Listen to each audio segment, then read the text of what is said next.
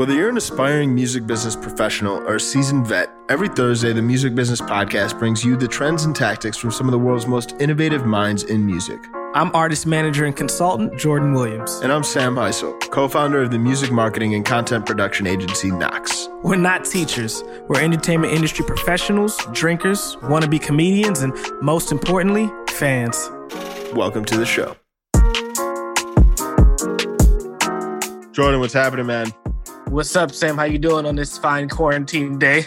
I'm good. Staying clean, staying healthy, locked in, very focused. But more so, very excited to have our guest on today. Our guest today is a Billboard Power player, Sean Famoso. He is one of the co-founders, and he is the head of marketing at Love Renaissance, also known as LVRN. LVRN, Love Renaissance, is a management company and also has a record label component via a joint venture with Interscope. They have an incredible roster. They manage and help represent people like Black, Summer Walker, Boogie. The list goes on. I think they have a very progressive sound, a very unique model. They've received a lot of acclaim. And I think it's really incredible to have Sean on today and really talk through a lot of the ways in which they built their company, how they approach marketing, storytelling.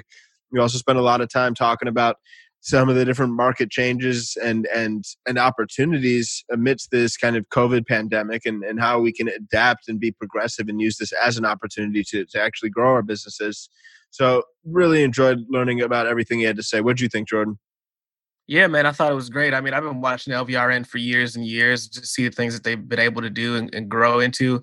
I'm glad we kind of get to dive into that journey a little bit. Some of it was intentional, but some of it wasn't. But I think, from the core of this conversation, it goes to just show that, if you're passionate about something, and he's very passionate about marketing and his artists and his team, then, they can make it work and do whatever they feel is necessary for the next step of their artist career. So I think it's a super dope interview. And I think people will learn from it, especially small business owners in the music industry and the management and record label sector, but also artists themselves.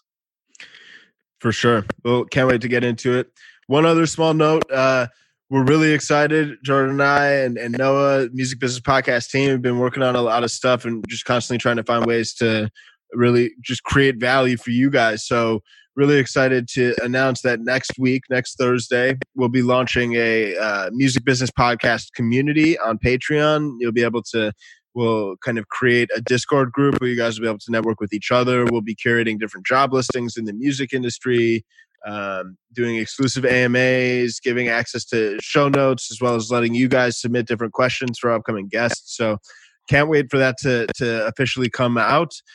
In the meantime, if you want to go to musicbusiness.com/community, you can sign up to be the first to know there. So check it out, musicbusinesspodcast.com/community. But without any further ado, let's get into this week's episode with Sean Famoso. Let's do it. Sean, what's happening, man? How you doing? I can't call it. I guess I'm just like everybody else. You say you're good, but deep down inside, you're not. But right. I guess my real question was I feel like this whole quarantine shit's been similar to the New Year, where you don't know how far after January 1st are you supposed to stop saying Happy New Year at the end of every email, right? Or at the beginning of every time you bump into somebody. So I feel like it's the same with the quarantine, with the whole, how you holding up, what you've been occupying yourself with. I'm like, we're 2 months in at this point. Life is just different. So yeah, right, yeah. Right. It seems too like a lot of the latest reports when it comes to the live event side, because that's definitely going to be one of the last things to kind of open up as they start to lighten up these lockdowns. Might not even start back until mid-fall 2021. Right. And I think it's really tough, especially for artists that were on their 0 to 60 path. Mm-hmm. There is superstars, there's stars, there's rising stars, and then there's on the watch list. And I feel like it's incredibly hard being on the watch list and also being a rising, talent at this moment because, touring not only is, a great source of income, but the opportunity to be in front of, your growing fan base is needed is all we've ever known, from the beginning of what we would consider like the modern music industry. It's all we've ever known as, a main source of being an artist. So to have to figure that part out right now is obviously, tough. And especially even, for us and all of our acts, we have some more established acts, but we also have some developing acts that we have to change our approach. And I think, it is what it is right now. For sure. I mean, when to dive deeper into that too, it's like how has the approach been changing? What when you look at how you're focusing on developing acts, helping them grow, drive streams, obviously it looks night and day compared to what it was a couple months ago. But I mean, what does the approach look like for you right now? Well, I mean, I think, obviously, the whole team and everybody obviously has their superpowers of where they focus a lot of their energy. But I think, the blessing naturally is when you're really happy, you listen to music. When you're really sad, you listen to music. When you're in the car, you listen to music. When you're quarantined at home, you listen to music. So I feel like the need for content, the need for music is, if not the same, higher than it's ever been. I think that the approach to live, for instance, I've been kicking myself in the ass for like the last month because I had an idea a while ago. Nobody cares about ideas that you never did. If somebody did it first, my story. But Summer never really enjoyed being on tour, touring process. So I was like, bro, like if we created a tour, like a living room tour in which we could what's the word? Geolock city-specific places, and Summer can literally perform in Miami on Monday, LA on Tuesday, London on Wednesday, and the only people that can enter that, that link would be people that are in that city, obviously because we're geolocking. Granted, Zoom has been amazing to be able to provide certain, certain ideas, but I feel like the element that nobody yet has been able to master with, because obviously, as soon as this quarantine thing happens, it turns into performing on Instagram Live, and within a week and a half, you're like, all right, it's hard to be interesting. Right. I feel like what makes a show interesting is the experience of getting your ticket, waiting in line, buying merch, da-da-da-da-da.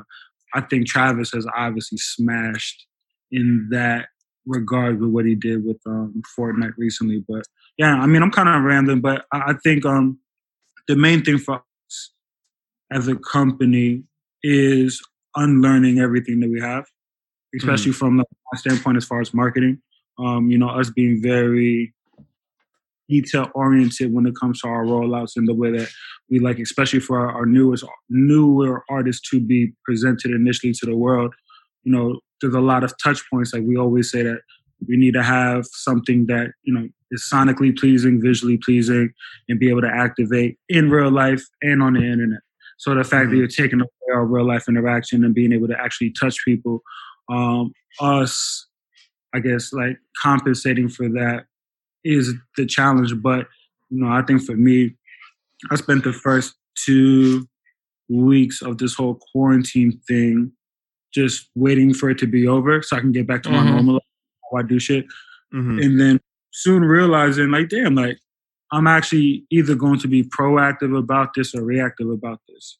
Right. And, our company, we pride ourselves on kind of being first to things rather than last to things or in the mix of things. So I think soon after that point, I really, mentally check back in the sense of, all right, I just have to unlearn what I know that I'm good at and reapproach rolling out artists and projects and ideas in a different way than we've ever done before, because everybody has to. Yeah, it's almost as if you just have to change your idea of reality. And then given this new reality, what are the next steps that we can do if this is the only reality we have, You can only so long, and I feel like I becoming part of the problem of like, yeah, when things get back up and running, when things get back, like, who knows? So like, I'm always very big on,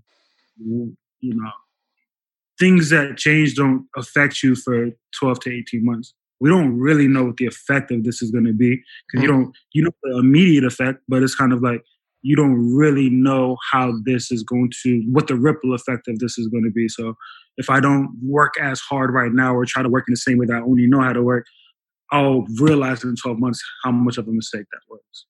Right. Kind of setting ourselves up for a positive ripple effect rather than, oh shit, we should have changed our content strategy. You know what I'm saying? Yeah. Right. Yeah. I think it's is critical to do that and be proactive and move quick. Because I think even if you look at a lot of different like financial experts, they are literally comparing this and projecting that this will be worse than, and not to get like too downward, but simply from a place of like proactive action and thoughtfulness, they're projecting that this will be more similar to the Great Depression in the 30s than the 2008 stock market crash. So I think for us, how are we going to be proactive, moving now, being first, I think is really interesting. I mean, one thing, there's actually like people that are there's like an article on Bloomberg about people are paying real money to get into virtual Zoom nightclubs, but there's been this like rise of like ticketed online events. And at the end of the day, it's like, I don't know if that's the answer, but I think per your point, like people always want music, like people want access and some level of exclusive access to their favorite artists. So I think there is like a lot of unique opportunities to unlock something new here. So let's move fast and keep our fingers crossed. I think also a lot of businesses are going to be born out of this. Mm-hmm. So in my opinion, at least, I was reading an article, I was reading a book called Obstacle is the Way. And it said over, half of the Fortune 500 companies were built or found their peak either during a recession or depression. So it's almost like in addition to the companies that are being built now, how do we position ourselves for the companies that are, companies already? How do we position ourselves like these young and nimble companies that are going to be coming for us after this is all over? Mm-hmm. Yeah, it's not like to your point, like in great turmoil, only two things happen: like you go under or you rise to the occasion. As corny as it sounds, but I think there's no lack of intelligence and wit and access to information out there for some of the brightest ideas to come about. And I think like anybody else would want to be a part of it, like we do. So. 1,000%. So, we'd love to go back to your roots prior to joining and helping build and co-found Love Renaissance. Can you talk a little bit about just how what first sparked your interest in music and how did you end up joining the music industry? Man, I never had an overt passion for the music industry.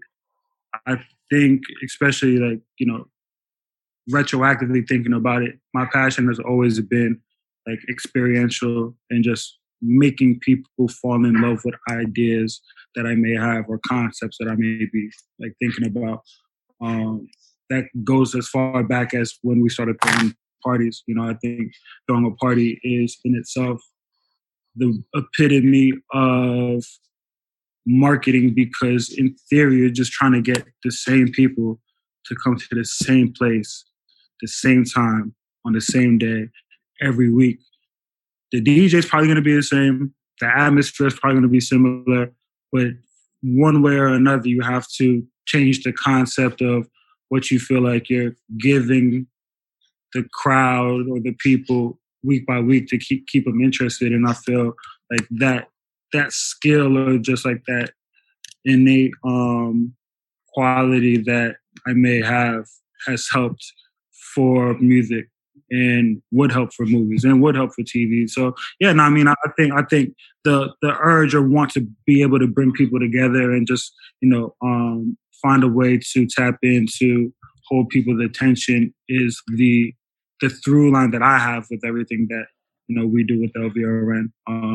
It's not I've always said like music is for me the atmosphere. I mean, not the atmosphere, but yeah, no, it's the atmosphere. It's the soundtrack to life. Like, you know, you wake up and you want to hear something.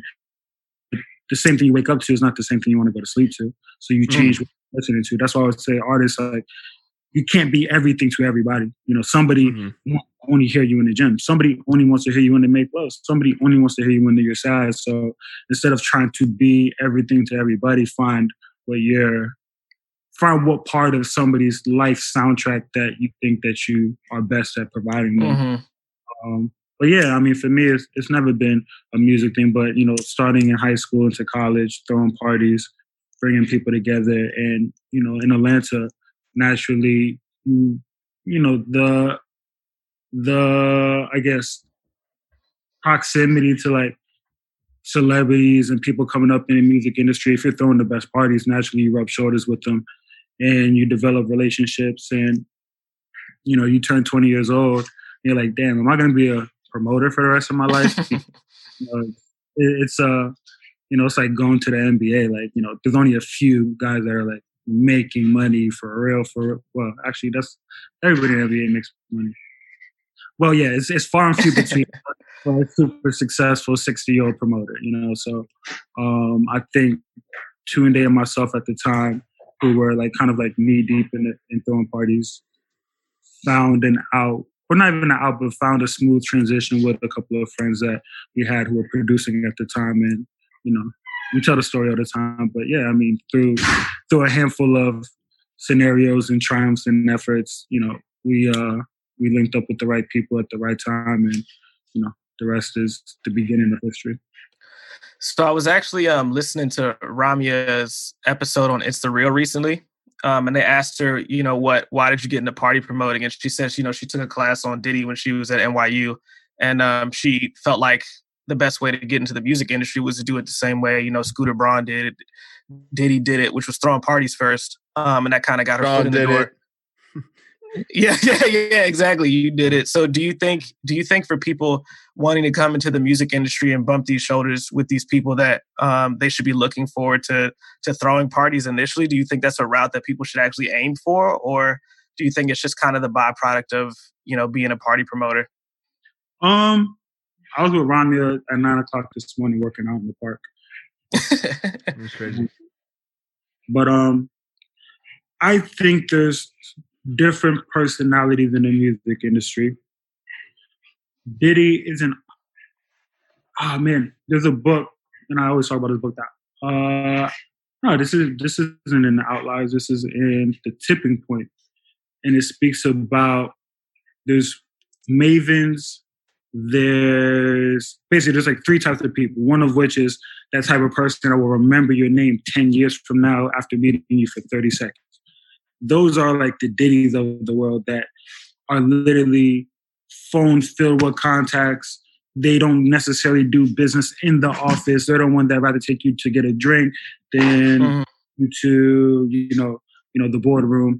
And their relationships in business are equally built off of their personal life and how they kind of approach creating opportunity.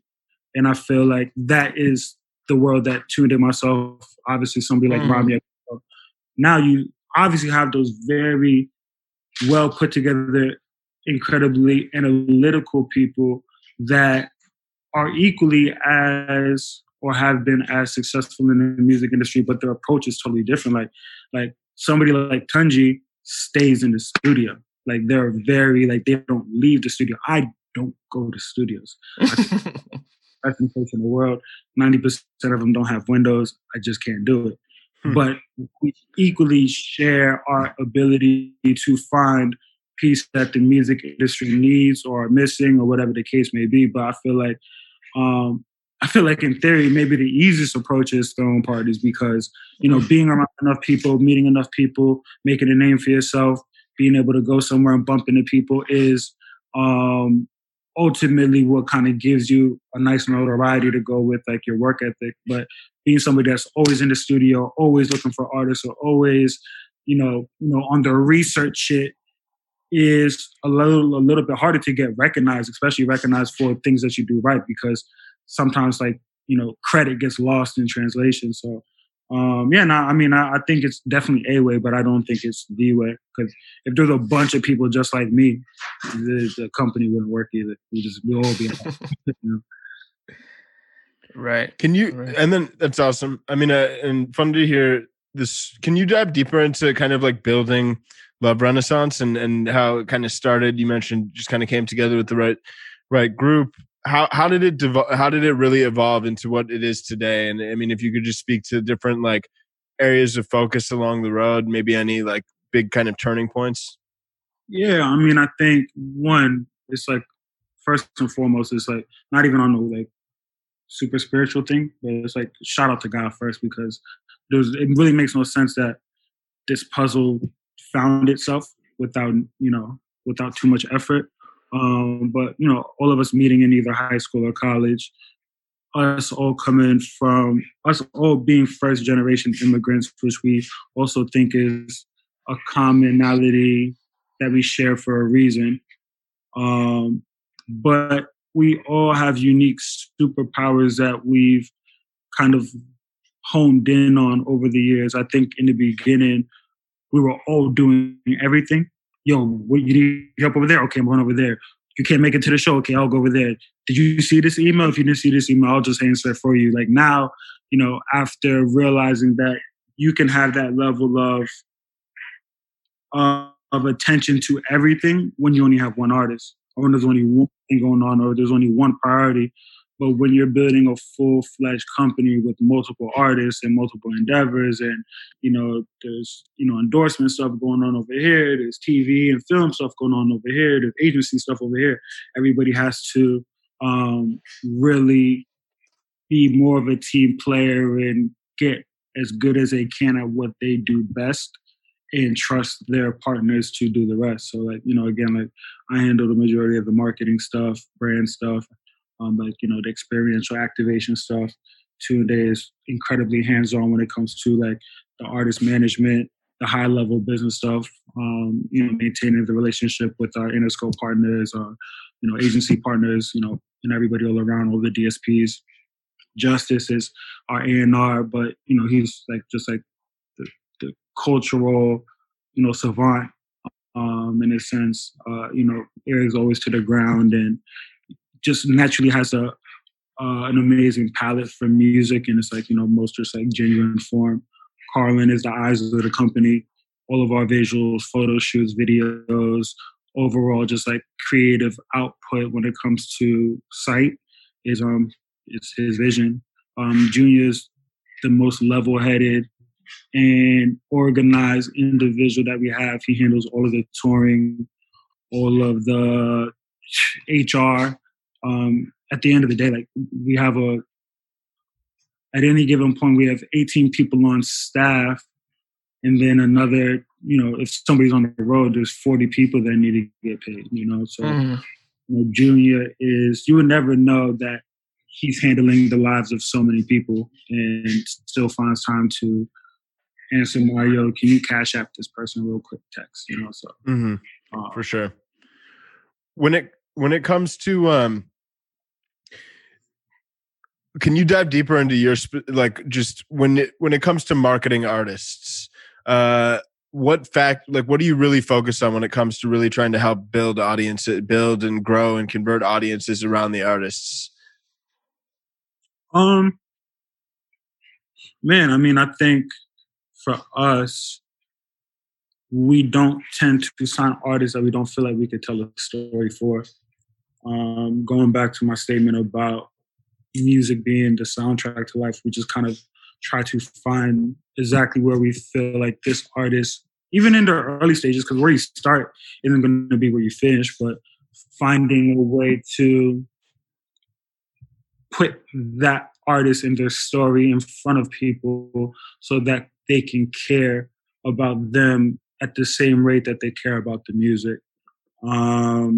I think that is the hardest and easiest part. It's the part that comes most natural to us, and especially most natural to me, because I know how I gravitate towards new artists, new brands, I was at the supermarket with my roommate the other day, and I put a box of Crest toothpaste in my cart, and he took it out and he put a box of Sensoderm in the cart. He's like, no, this one's way better. I'm like I was like going with it for a second, but I'm like, man, Crest commercials are just better, bro. Like, that's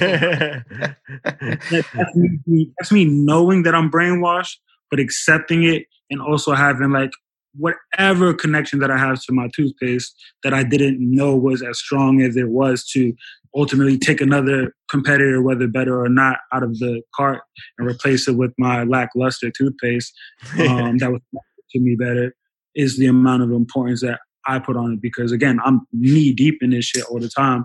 So if I'm knee deep in it, then who am I to not take advantage of being able to provide somebody else that level of like connection? And because I don't have to focus on getting the music ready, getting the business done, getting the tour ready, I can focus on how and why you should fall in love, and you know, help construct the calendar for what that process looks like that fits into the artist's overall career. You know, I couldn't ask for a better role. That makes a lot of sense. Could you, I mean, put some of that into context, into some of the one or two of the artists that you like? Any specific examples or stories come to mind when it's like taking that framework and really figuring out how to really unpack and tell this specific story, or really enlist fans in this journey? Yeah, I mean, I guess most recently, Summer Walker's album was really interesting and a really dope challenge, because she is an interesting person in general. And, you know, she doesn't necessarily love to be out and about. She doesn't want to do hours and hours of press. But she has such a deep connection with her fans, and her fans resonate and relate to her on such a high level that you can't deny having to service them.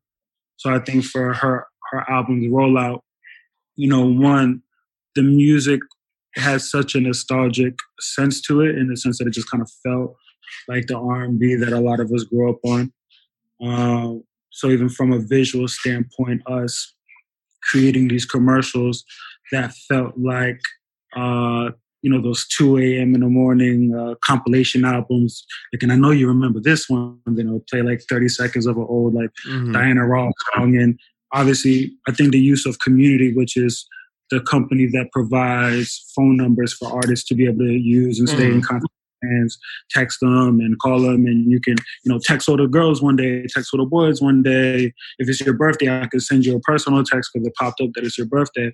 That's something that we use to our advantage, because it was easy for Summer to be able to communicate at a mass level with information that she, you know, wanted to push out. So using that phone number as a through line the entire time was incredibly dope. And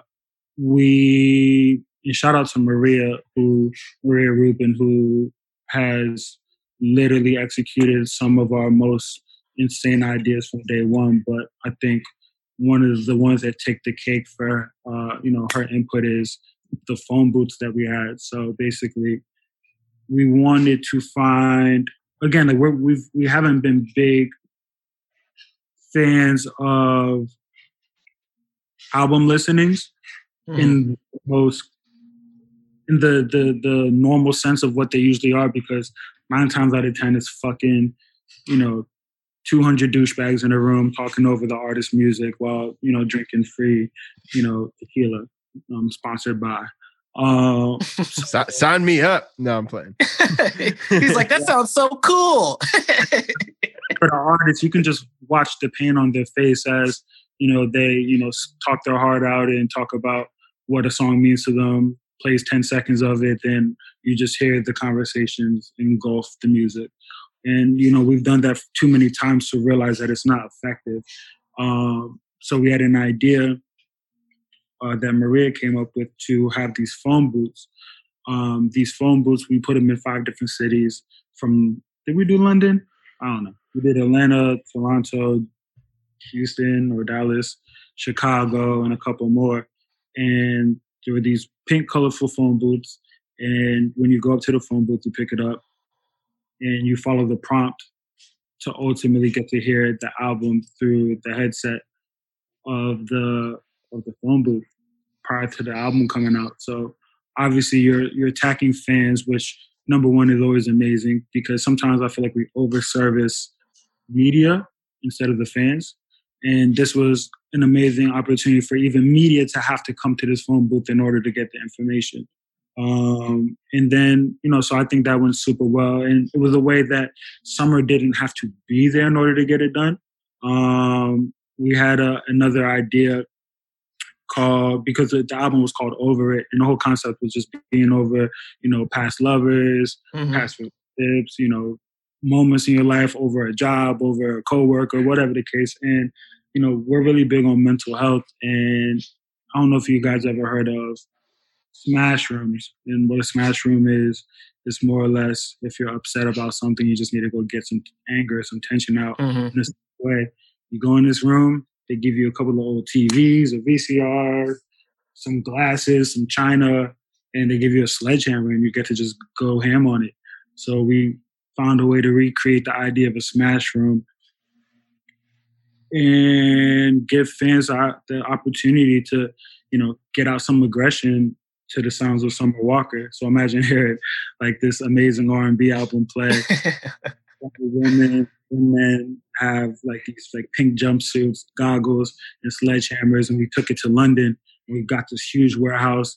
We had cars in there. We had washing machines, record players, refrigerators. We literally spent thousands and thousands and thousands of junk to be able to give to the fans for them to just smash through it.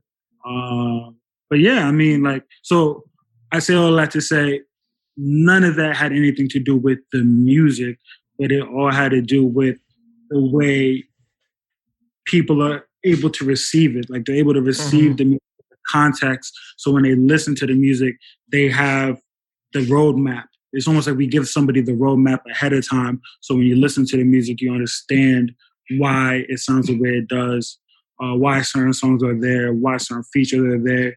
And again, like we play to what our artists' attributes are. If I know you don't like going out during the daytime, like we're not going to do anything during the daytime.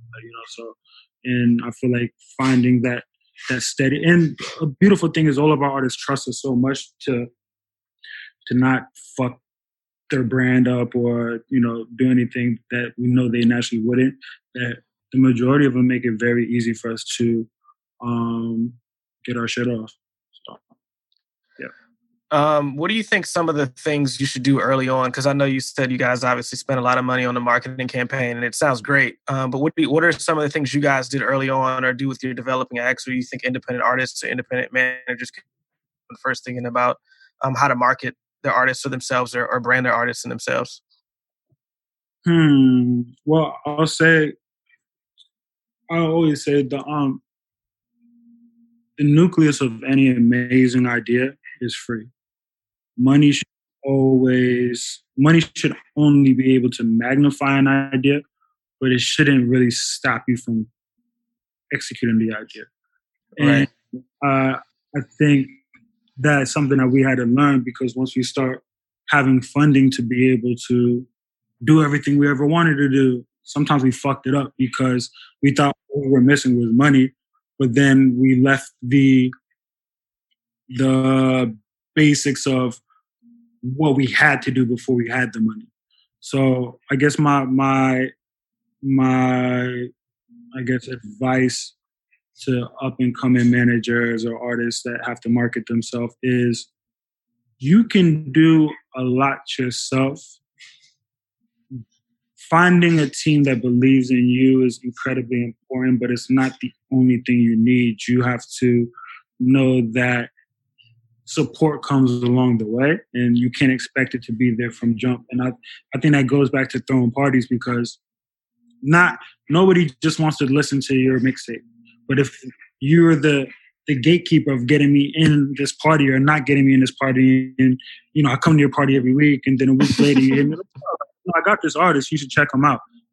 You have to play to the human nature of people and what people really want, and what people want of you before you're this big time executive. They want to get in your party. So now that you have them on that hook, you can introduce them something that they didn't know that they want.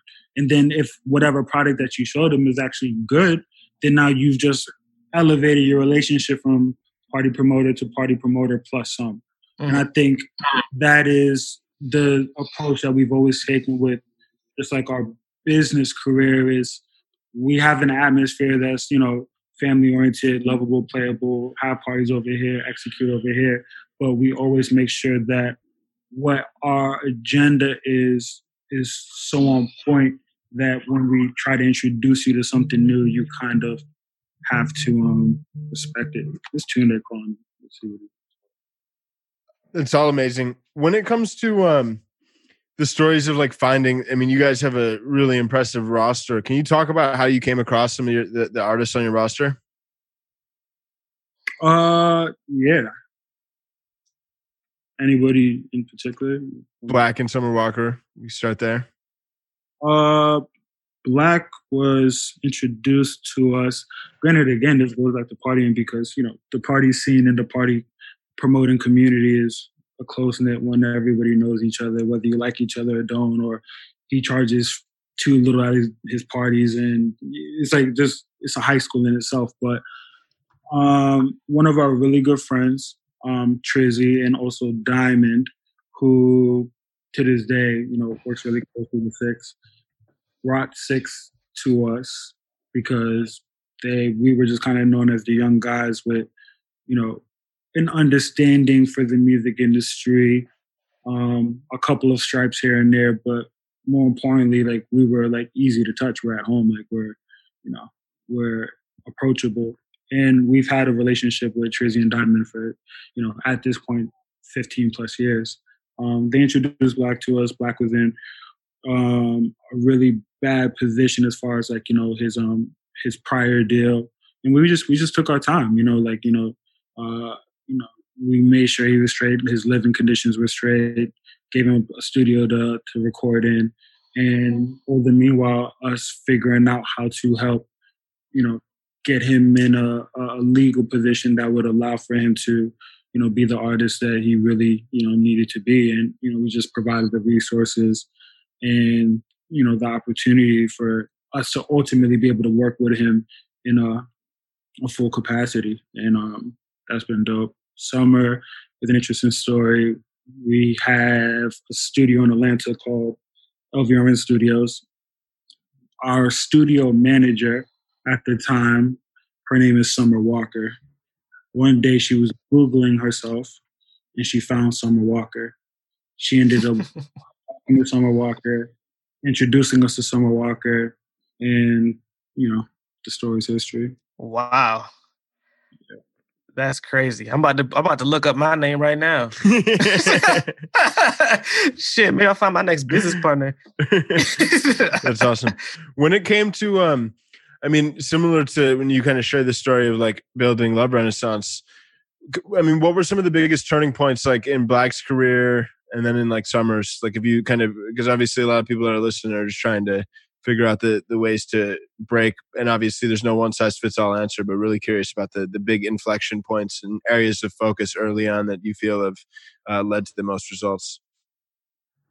I give Black a lot of his own credit because his connection with his fans is so close. And he pays such close attention to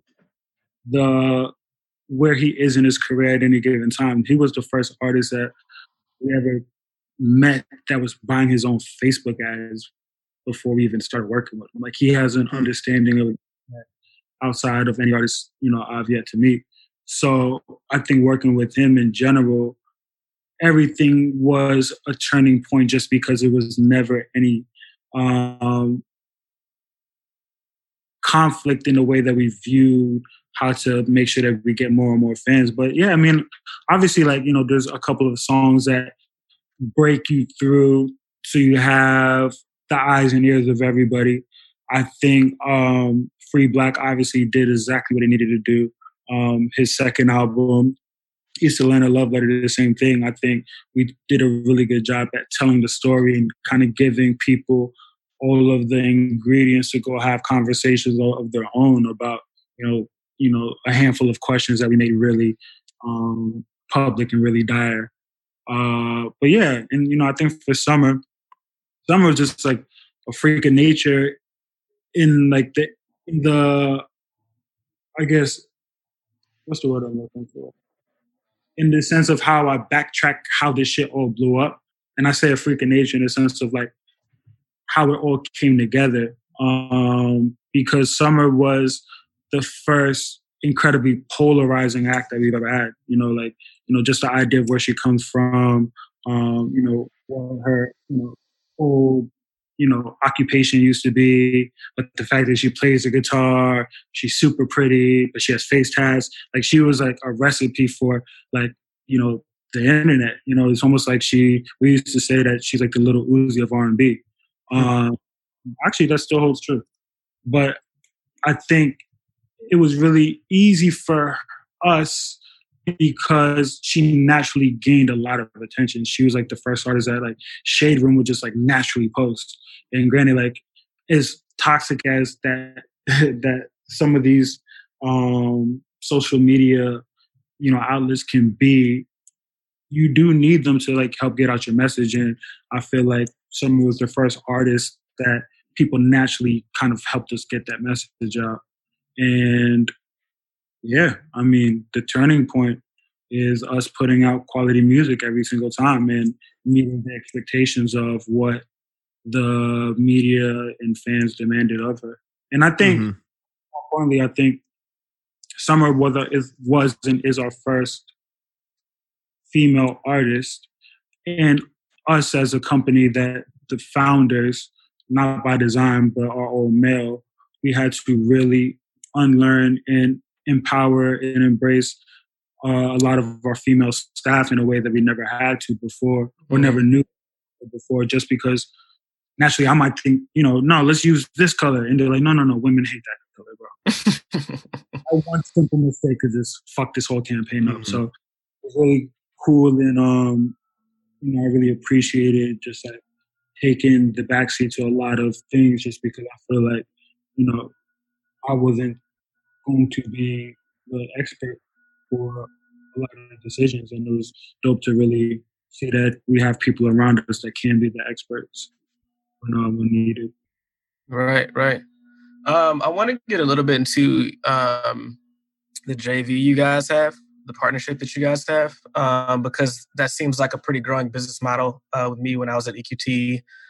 We just had Will Zombach on, who did that actually, several years ago. But it seems like this management label hybrid is becoming a little bit more and more popular as it makes sense. In my opinion, I think that probably happens because I think management over the years has taken the brunt of a lot of the costs of a traditional record label. So it just kind of makes sense to form that partnership. But when do you think it makes sense for a company, and when did it make sense for LVRN to kind of look at the situation that you guys had and think, maybe we should get some other partners on this? I think for us, it was simple because we knew that ultimately our business model before having the label was find artists, invest in them, everything that we can, blow them up, get the attention of a label. And then in reality, you kind of give away everything you work for when you sign to a label but aren't able to participate the same way that they participate. So it's kind of like the hard work, and then you just, took the back seat. And granted, the way we operate as management is almost like a label. Like we're a part of everything. Right. So, Joey IE and John Janik and Berman over at Interscope, they were tired of seeing us come to their office, or they were actually tired of chasing our artists that they never got a chance to sign. And at a certain point, they realized that, okay, maybe the magic is as much in these guys as it is in the artists that they are finding and developing. And for us, because, granted, we had enough money and resources and relationships to do everything that we were doing with Black at the time from an independent standpoint. But we know that our overall goals are so much bigger than being able to provide resources for one artist or two artists, but it's, to own the damn building. So I think, everybody, sometimes people are too concerned with owning 100% of nothing. Mm-hmm. And for, I think us, we already there's already 5 of us as co-founders, right? So that's already a model that a lot of people are confused about. But I think we understand what everybody or what a partner is able to contribute, and how 10% of $1 billion is way more than 100% of 10 million. So I think we all understand that model incredibly clear. Having somebody like Interscope was an easy answer. So when should other people do it? I don't know. Yeah. When the dynamic of having 5 co-founders is definitely like really interesting. I mean, has at face value, it seems like that could cause a lot of issues when it comes to giving key decision makers power without necessarily needing any sort of like consent from all. Like, how have you created a structure and kind of, I mean, probably not, there's no like formal code of conduct, or maybe there is, but like when it comes to preventing the issue of having to get everybody sign off on everybody's decision, how has that evolved over time to a point where you guys are all able to effectively like swim in your own lanes to boil the ocean? Yeah, no, I mean, I think in the very beginning it was easy and hard, and easy and hard in the end, because I say that because when there's only one decision to be made, we can, all 5 of us can argue over, like, because we're all fucking creators at the end of the day. Over, like, if it should be blue or if it should be red for 3 hours. But that was all we had to make that day. So we have time. We don't have that time to argue over the same things. But what we've developed over those years in between is a level of trust that I don't have to be a part of every decision. I know he's good at that and he's going to do what he needs to do. Granted, huge decisions. Some decisions are bigger than others. Sometimes we just want to counsel each other before we make a decision in our own realm. Like sometimes it may have nothing to do with what Tunde will do on a normal day, or Justice or Carlin or Junior, but I might just want to be like, yo, what do you think of this before I pull the trigger? So I think there's such a friendship there and confidence that we have in each other that there is no. Granted, the decisions now, there's extra zeros that come behind the decision. So the decisions are heavier, but I feel like our rapport with each other is so grand that it doesn't really feel it. We have taken on, like, we do like group therapy though, like every couple of weeks. Oh, that's pretty cool. That's amazing. That's pretty awesome. Yeah, and it's not because shit was falling apart and, like, you guys need to get it together. No, it's more like we spend so much time, taking care of our bodies when we go to the gym, watching the food that we eat. But the same level of effort we don't put on piecing back our brain and our mental. So for us, I think it's really good to just have our therapist that we talk to all the time. And we talk to him individually, talk to her individually, or even as a group all the time. And we'll do like 5 hours and just like get anything off our chest. Yo, I don't like how when you sent that text, did you mean the explanation? You'll realize how small things can develop without context, and having such a safe place to speak to each other and knowing that the ultimate goal for everybody is to leave out there even closer than you were when you got in there. It only makes you stronger. So. Right. That's dope. I think mental health in the music industry is it's like an interesting topic because I think a lot of people don't pay attention to it enough. I think, we can all it's an entrepreneurial space, so we can all grind for as long as we want to, to get the things that we want. And I do think having that balance is important. Speaking of you guys all being, you said a little bit earlier, all you guys were first immigrants, right? First generation immigrants. And you guys opened a store in Nigeria, right? Yeah. No, it was in Ghana. Oh, Ghana. So what went behind the decision to do that? Yeah, so Justice and Junior are both Ghanaian. And I think for us, watching the globalization of like music, and especially Africa, finally on a commercial level having a footprint in music, in the music business as they should have for so much time, especially when we, in reference to the U.S., like you start to hear a lot more Afrobeat records. You start artists like what used to be the Jamaican set in the club is now the Afrobeat set in the club, and it's so dope to see. We want to make sure that that side of the world is respected and is given the same resources that we are taking from them or that we are participating in with them at the same rate. So it's kind of like, let's just not take music and not give back what makes the culture so cool. And down to even just clothes, like we have access to everything. Like if you're a Travis Scott fan, you can buy merch whenever you want.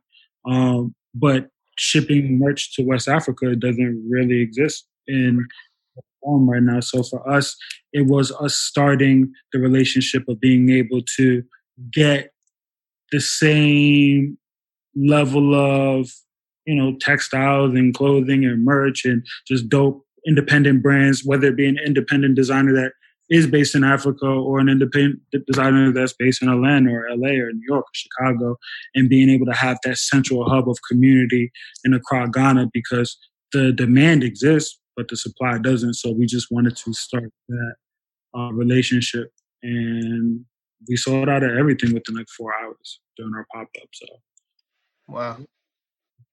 It's crazy. Okay.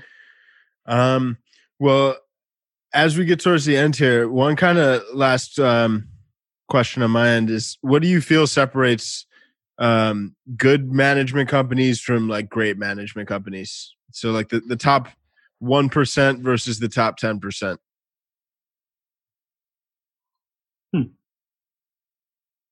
I don't know. Forgot what I was having a conversation with one of the guys not too long ago about. I think we were arguing about whether. Fuck, I forgot. But anyway, I think the message of it was, I don't think we're the best managers for everybody. We're good at what. So for me, the difference between like good and great is actually knowing what you do best and finding talent and finding people to help push that narrative rather than signing everything. Just because you're the greatest manager doesn't mean that you can take every artist to the top. And I think greatest managers are knowing what you can take to the top and what is better left for somebody else. And a lot of times management companies are too wrapped up in market share and, oh, that sounds kind of hot. Do you think you can take care of it? Okay, let's get that. And for us, as much as we've learned to not be as overly critical as as we've designed ourselves to be, I think we know what we're good at. And those are the projects that we are wanting to be a part of, because, when we're in, we're 100% in, passion, heart, and resource. So, yeah. Love that. Makes a lot of sense, man. Jordan? Yeah, man. I think that's it. I mean, one last question that I kind of wanted to float by you, or I guess it's a concept, is that it seems like Love Renaissance, and Henny talked about this during his episode, is a little bit more of like a cultural incubator, and that you guys really take care of the artists and bring them from, sometimes in the beginning of their career, or most of the time from the beginning of their career to the peak of their career, as opposed to kind of throwing as much shit up against the wall as you can. So I guess one, do you see, are there any other labels or management companies that you think do that in a similar way? And two, when you guys started doing that, 7 years ago, 6 years ago, 8 years ago, there weren't a lot of people there and there weren't a lot of companies like that. So what kind of made you guys take that route, as opposed to being like, this is cool, let's give it a shot. This is cool, let's give it a shot. This is cool, let's give it a shot. As opposed to being like, let's be all, what you guys did do is let's be all in on these people that we really believe in, for as long as we need to get to them to where we want them to be and where they want themselves to be. Yeah. I think sometimes we all try to sound like the genius and feel as if our plan was by design at all times. I think come to be now is us seeing the effect that we have on the culture and, some of our just closest friends and tastemakers, how we're viewed. And we're like, oh shit, like we didn't know that. Yeah. Since y'all care so much, okay, cool. They care, guys. All right, cool. Let's make sure that like we continue to build a world that is like, worthy of people's fucking thoughts. I think as far as, I think I see a lot of talent out here, like especially like executive talent. And I think for me, it's really cool to see when we're able to get to a point that we are now putting people in position that have nothing to do with the immediate benefit of us. Like, me hiring you to work at LVRN is cool, especially if you're great. But I can't hire everybody. But you know what? You should go take that job at Motown. You should go take that job at Spotify. You should go take that job at this label. And us just being like, of minorities for the most part, and especially a lot of the people that I want to see in position, I think it's more important to spread the eyes and ears all over the industry so that when it comes time that I need some help or you need some help, we know exactly who to talk to. And it's dope to see that the changing of guard happening with our closest friends and family. So, so there can be another LVRN. So, or another chairman of a label that looks just like me or just like you. And I think that is something that we've been a lot more obvious about, or a lot more, I don't know the word anymore. Explicit about? Nah, it's not explicit. Sounds like explicit though. A lot more intentional about. Jesus Christ. A lot more intentional about. Amazing, awesome, man. Well, super excited for everything you're cooking up, man. It's been fun to watch, and I'm sure it's still just the early days, man. I know you guys got a big mission and vision, and excited to see you guys accomplish it. So thank you so much for coming on today, man. It's been a true pleasure. Yeah, man. Thank you, boss. Yo, man, I thought that was a great episode, dude. That was a great episode. I think we're knocking it out the park on these quarantine episodes, despite the distance between us and our guests. A few things that I liked in this episode. One was just the origin story is always great. How did LVRN come to be? I think that, something that I think is a trend in the music industry is just party promoters and how they connect to the music industry. And we really got to dig into that a little bit deeper here. Another thing that I appreciate is that he spoke on mental health and how important mental health is just for him and his team, but also him and his artists. And how can we take what the artist gives us in terms of constraints in the example of Summer Walker and not trying to do an entire press day. How do we use that constraint and turn it into something innovative and positive, like, putting her entire album in a phone booth in different cities across the world, I think he was, innovative and showed that during the conversation, but also showed a really big importance on balance. And I thought that was something that I wasn't necessarily expecting to get from the conversation, but that I'm glad that we went. What do you think, Sam? Yeah, man. I think Sean is a stand-up guy. I think what they've been able to build at Love Renaissance is incredible. Love their artists. What stood out the most was really trying to create unique moments around the music. I know he spoke about some of the different activations, but really like pressing in a layer to think around what's unique about the music. What are the different stories you can tell? Focusing on artists that well. I think he made a really good call out around like we do what we do well, but they're not trying to service everybody. And I think if they did, then they probably wouldn't do as good of a job. So I think also really just loved hearing how they've developed a team dynamic that supports 5 co-founders. I think that's by conventional terms very something that'd be like, I don't know about that, but I think they've been able to make it work. And I think he did a good job at explaining how they've been able to really build out different swim lanes and internal trust so that people can kind of work and orchestrate together. So I really enjoyed it. Also, we want to start shouting out people that leave reviews. We're super grateful for the reviews, and the reviews definitely help us get this podcast in front of other people. So shout out Swissboy, SWISSBOY, the best to ever do it. Thank you for your review, and we'll be keeping an eye out. If you guys have other reviews, be sure to go check out Swissboy if you haven't already. So with that being said, thank you all so much. Super grateful for your continued support. See you next week. See you guys next week.